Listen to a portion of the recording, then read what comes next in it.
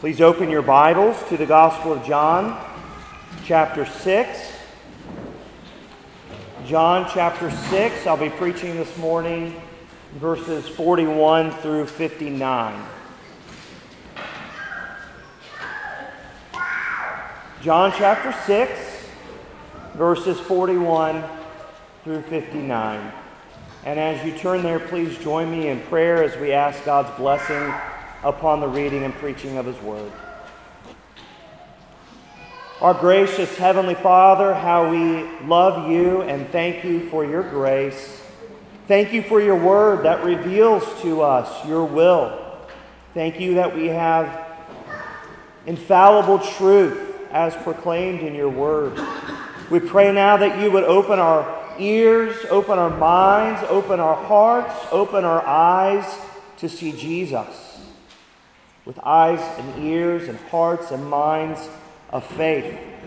We pray, Lord, that even today, that today would be the day of salvation for those who have yet to put their faith and trust in You. We ask and pray in Jesus' name, amen.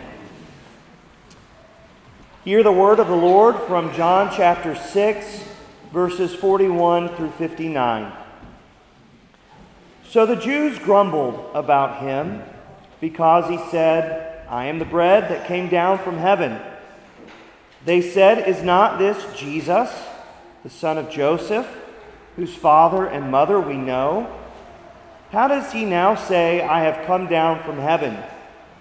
Jesus answered them, Do not grumble among yourselves. No one can come to me unless the Father who sent me draws him, and I will raise him up on the last day. It is written in the prophets, and they will all be taught by God. Everyone who has heard and learned from the Father comes to me.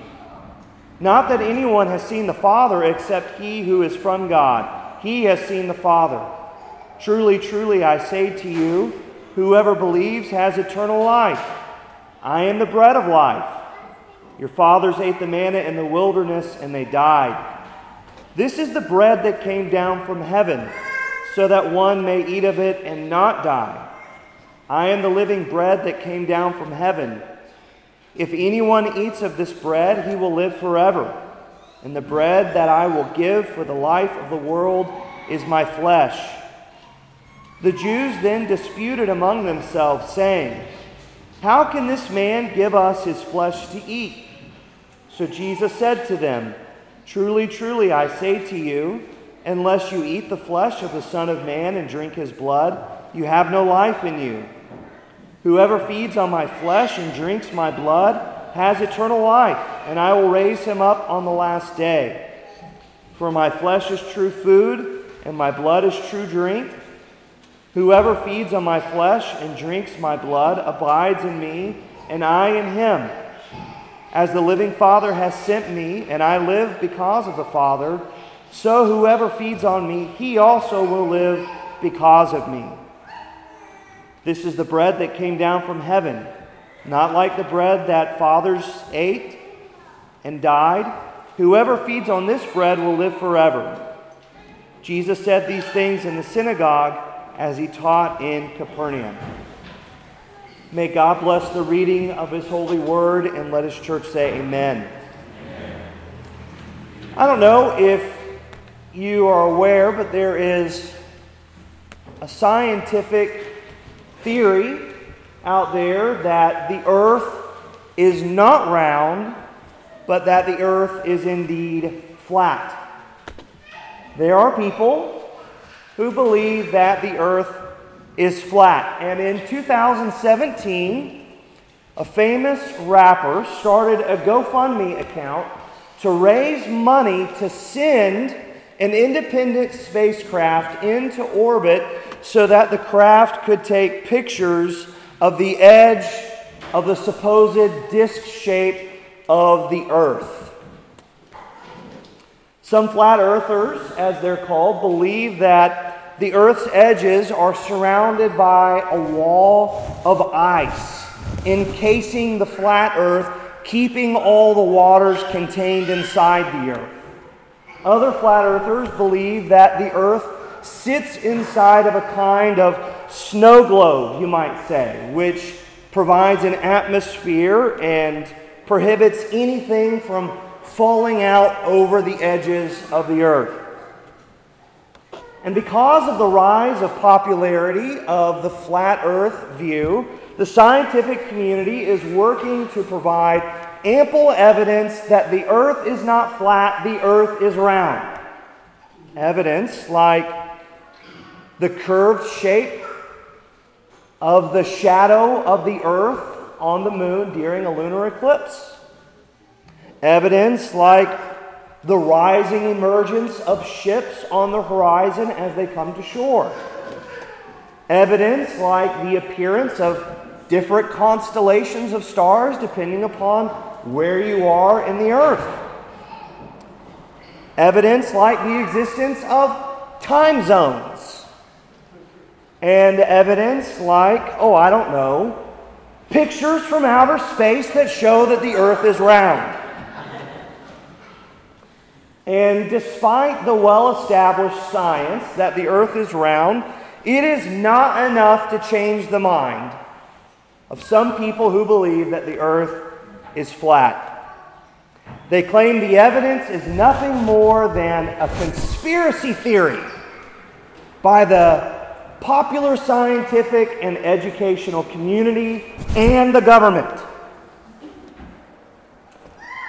In John 6, Jesus fed the 5,000 men, the large multitude, with 5 barley loaves and 2 fishes, as evidence, as a sign that He is the bread of life. Like God gave the Israelites manna in the wilderness, so too God has given Jesus to sustain His people spiritually. Jesus, as we see in this passage, is the bread of life for our atonement. Like a lamb that's killed to provide food, like a tare of wheat that is removed from the stalk, Jesus is the one who has come down from heaven to give His life so that we may live. Jesus is the bread of life for our atonement. And despite this evidence provided in John chapter 6 to the multitudes, there are many who, as we will read in this passage, who reject the evidence. They saw the sign, but missed the significance. They looked to Jesus for a miraculous meal, but they refused to look to Jesus for the miracle of salvation. This passage teaches us 3 things about faith and the atonement. I want us to look at them together. First, let's answer the question about why some people reject Jesus and reject the atonement. Let's look at this together. First, I want you to see that without faith, all people reject the atonement. If you don't have the eyes of faith to see, if you have not been given the gift of faith, you will not look to Jesus as the bread from heaven. You will not look to Jesus as the one who has given His life for the sins of the world. Do you see here in verse 41 the response of the Jews to Jesus' claim about being the bread from heaven? What do when Jesus makes this claim? Look at verse 41. The Jews did what? They grumbled about Jesus. What specifically were they grumbling about? Jesus had claimed to be the incarnate Word become flesh. He claimed to have come down from heaven, to be God, come down from heaven, to add to Himself a human nature and to live a perfect life. And so here the Jews are grumbling about this. Do you see that in verse 41? They are grumbling about Him. This is to remind us of the Israelites out in the wilderness who have been provided manna from heaven. And how did the Israelites respond to God's gift of manna from heaven? Well, they do what? They grumble and complain about it. A grumble is a little more than an objection in the mind, and it's a little more than a small expression of frustration. It's a little more like a complaint. It's like a vocalized objection, you might say.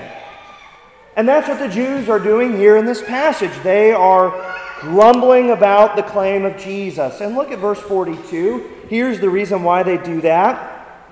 They say, "Is not this Jesus, the son of Joseph, whose father and mother we know?" This is ridiculous, they're saying, for Jesus to claim that he's come down from heaven. This is ridiculous for Jesus to claim that he's greater than Moses. This is ridiculous for Jesus to claim that God is his father. We know his parents. We know where Jesus has come from. That's what they're saying. We know Joseph. We know Mary. We know where Jesus is from. Jesus has lost his mind. It's absurd to think that God could become flesh through Jesus. We know him. And so the Jews here in their grumbling are rejecting the incarnate Son of God. How does he now say, they reply, "I have come down from heaven"?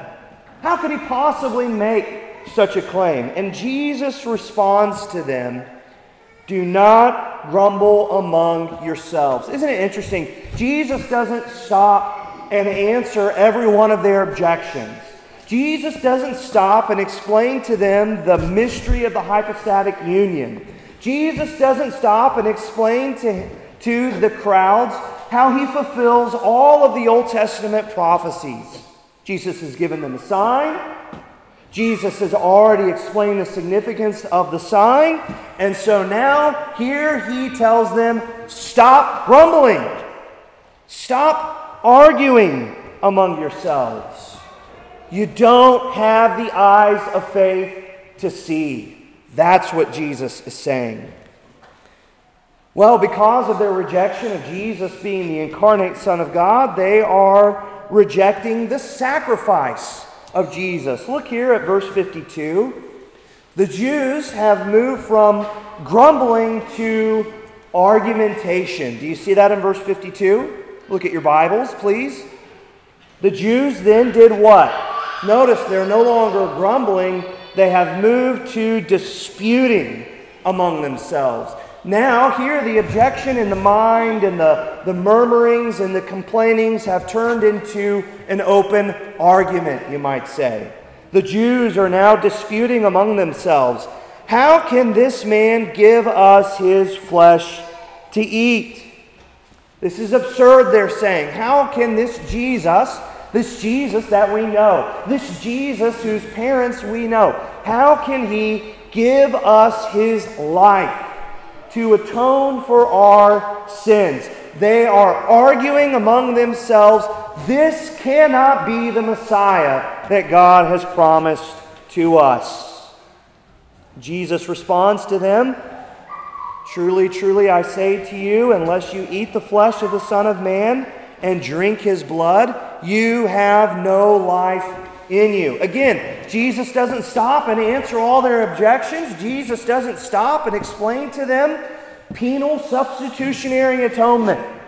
Jesus doesn't stop to explain to them justification by grace through faith alone. These are all important doctrines, but Jesus has given them the sign. He's already explained the significance, and they don't have the eyes of faith to see it.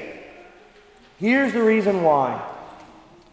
If the incarnation and the atonement are true, these Jews will have to confess that they are imperfect and that they are unable to pay and atone for their own sins.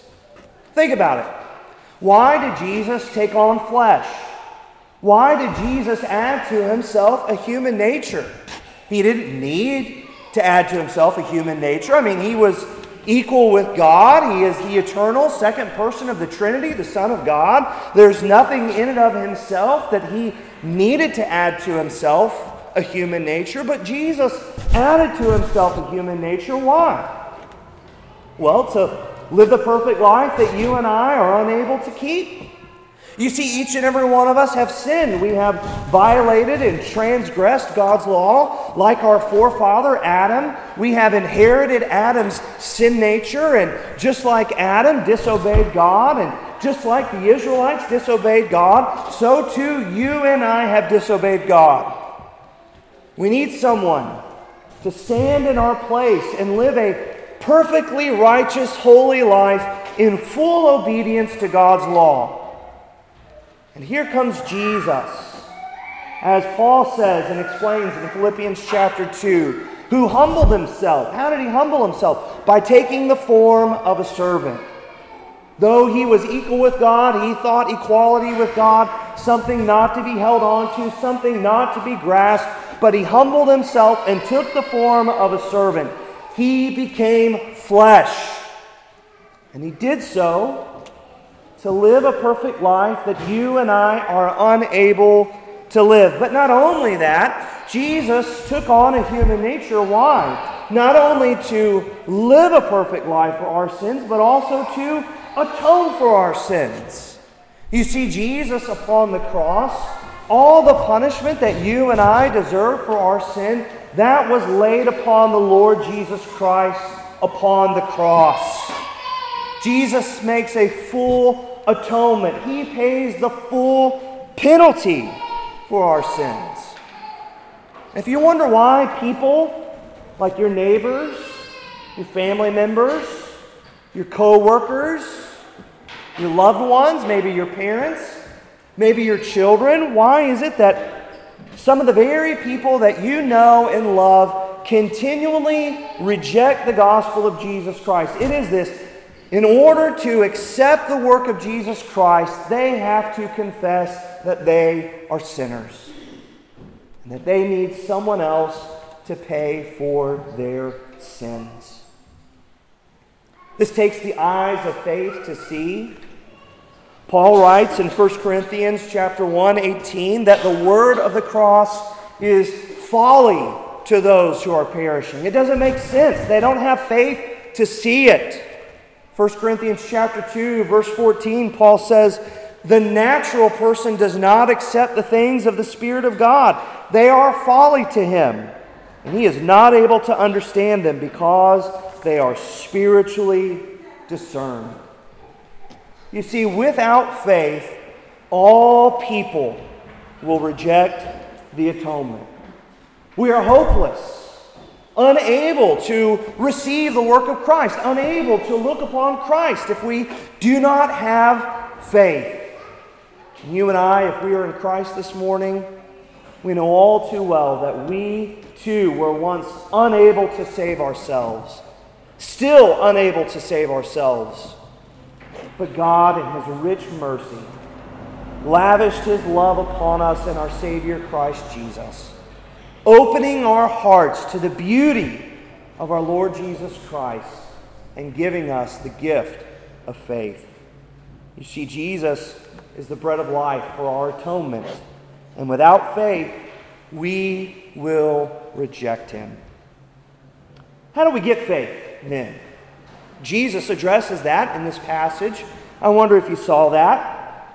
To have faith, all people must be what? They must be drawn to receive the atonement. How do you receive faith? Well, faith is a gift. You have to be drawn to Jesus to have faith.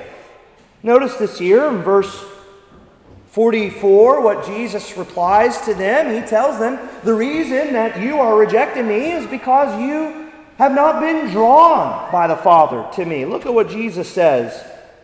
Verse 44, no one can come to me unless the Father who sent me draws him. See, it's the will and the work of the Father to draw those to Jesus Christ. It's the will and the work of the Father to open their hearts so that they can look unto the Lord Jesus Christ, because faith is a gift. And without this free gift of God's grace, without this free gift of faith, we won't be able to be drawn to Jesus. Jesus is explicit about this. He writes in verse 45, He says in verse 45, it is written in the prophets, they will be all taught by God. Jesus is referencing here Isaiah 54, verse 13. Isaiah 54, 13 speaks about the work of the suffering servant, that he is the one who draws the hearts of men to God. Jesus is saying, I'm that suffering servant. I'm the one whom the Father has sent to draw all men unto me. Everyone who has heard and learned from the Father comes to me. That's what Jesus is saying. Isn't it interesting? These Jews, remember, they have seen the miracle of the feeding of the 5,000 men. They have heard Jesus' explanation of the sign, and yet they're rejecting Jesus. They had heard and learned and saw, but they hadn't really heard and learned nor saw, had they? To truly come to the Lord Jesus Christ, we have to hear and see and learn with faith. Faith that is granted to us as a gift. Why is that? Why is it necessary for us to have faith? Well, here's why in verse 46. None of us have seen God, have we? Not a single one of us have seen God. We're not able to look upon God. We're unable to gaze upon His holiness. We're unable to look upon His perfection. God is spirit. He does not have a body like man. We're not able to understand the mysteries of His counsel. So we need the eyes of faith to look unto God. And Jesus says here, not that anyone has seen the Father except who? He who is from God. This is part of the reason why Jesus came. Jesus came from the Father because He has seen the Father. He reveals the Father. And so you look in faith unto the Lord Jesus Christ and you see the Father. You hear in faith from the Lord Jesus Christ and you hear from the Father. Louder than you hear the joyful sounds of children in church this morning. What happens when a person receives the gift of faith? Jesus explains it here. When they're drawn to receive the atonement, they look in faith to the Lord Jesus Christ and His atoning work on the cross. Jesus says here, whoever believes has eternal life. Says that in verse 47. I am the bread of life. Jesus is the bread of life for our atonement. The fathers, the Jewish fathers, ate the manna in the wilderness and they died, Jesus says. I'm the bread that has come down from heaven so that you can eat of me and not die. I'm the living bread come down from heaven. You see how clear Jesus is being here. He's painstakingly making this clear. He's the one who's come down from heaven to give His life. If anyone eats of this bread, they will live forever. What is this bread, Jesus? The bread that I give for the life of the world is my flesh. We confessed in the Westminster Confession today what this work of God's grace is. We call it effectual calling. It's the eye in the tulip, the irresistible grace. If you know your doctrines of grace, it's the eye and tulip, the irresistible grace. We call it effectual calling. What is effectual calling? Effectual calling is the work of God's Spirit whereby our minds are convinced of our sin and misery. We become convinced of our sin and misery when the Holy Spirit calls us and our minds become enlightened in the knowledge of Christ, our wills become renewed, and we are persuaded and enabled to embrace Jesus Christ as He's freely offered to us in the gospel. You see, faith is a gift. Without faith, we will not come to Christ. Effectual calling is less like convincing a person with heart disease to go on a new low-sodium diet, and it's more like raising a dead man to life whose heart has stopped. Effectual calling is less like giving a person in a dark room a flashlight And it's more like rescuing a hopelessly lost person in a dark cave. Effectual calling is less like teaching a hungry man a new recipe and more like giving a dying man a meal that saves his life. And many people will object to this, and they will say, of course, the age-old debate, well, what about my what? Free will. What about my free will? Are you telling me that God dragged me to Jesus kicking and screaming? Well, it's not what the confession says, is it?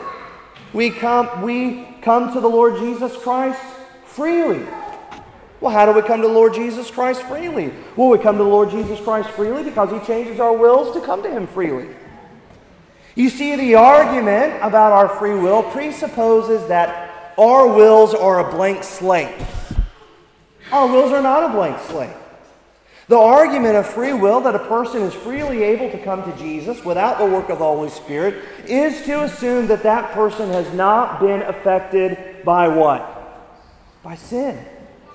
You see, each and every one of us have a sin nature, don't we? The Bible tells us that we are dead in our trespasses and in our sins.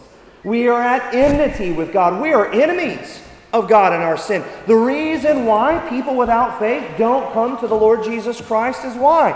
They don't desire to come to Jesus. In order to come to Jesus and to look in Him, we have to have the gift of faith. The Spirit must draw us to Jesus. Well, without faith, all people reject the atonement. To have faith, we must be drawn to receive the atonement. But what happens to those who receive the gift of faith? Well, with faith, God's people persevere because of the atonement. You see that here in this passage.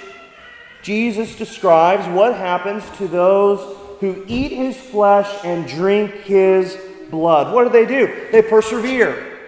See that here in this passage? Verse 54, Jesus says, "Whoever feeds on my flesh and drinks my blood has eternal life. I'll raise them up on the last day," Jesus says.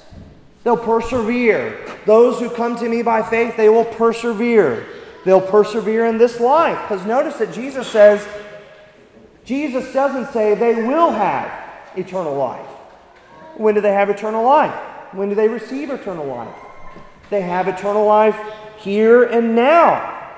As we experience the gifts of God's grace, justification, adoption, effectual calling, peace with God, increase of grace, assurance of His pardon, joy in the Holy Spirit. All these are gifts of God that we receive in eternal life here and now. Jesus says, "Whoever feeds on my flesh and drinks my blood has eternal life." What happens? How are we enabled to persevere and have eternal life now? Well, Jesus abides with us. Do you see that here in verse 56? "Whoever feeds on my flesh and drinks my blood does what? Abides in me, and I in him." You see, Jesus' life sustains us, not only in this present life, but also for the future life as well. Notice how Jesus refers to this in the future tense of eternal life as well. What does Jesus say? "I'll raise him up on the last day," verse 54. Verse 58, "This is the bread of life that came down from heaven, not like the bread that the fathers ate and died. Who feeds on this bread will do what? Live forever." What Jesus is saying is that those who come to the Lord Jesus Christ, not only do they persevere in this life, but they persevere unto eternity. Here's what Jesus wants these Jews to understand, and here's what God wants all of us to understand. You see, just like food, from womb to the tomb, we are all dependent upon the nourishment of food and drink. Think about it. All of us were once but a twinkle in our father and mother's eyes.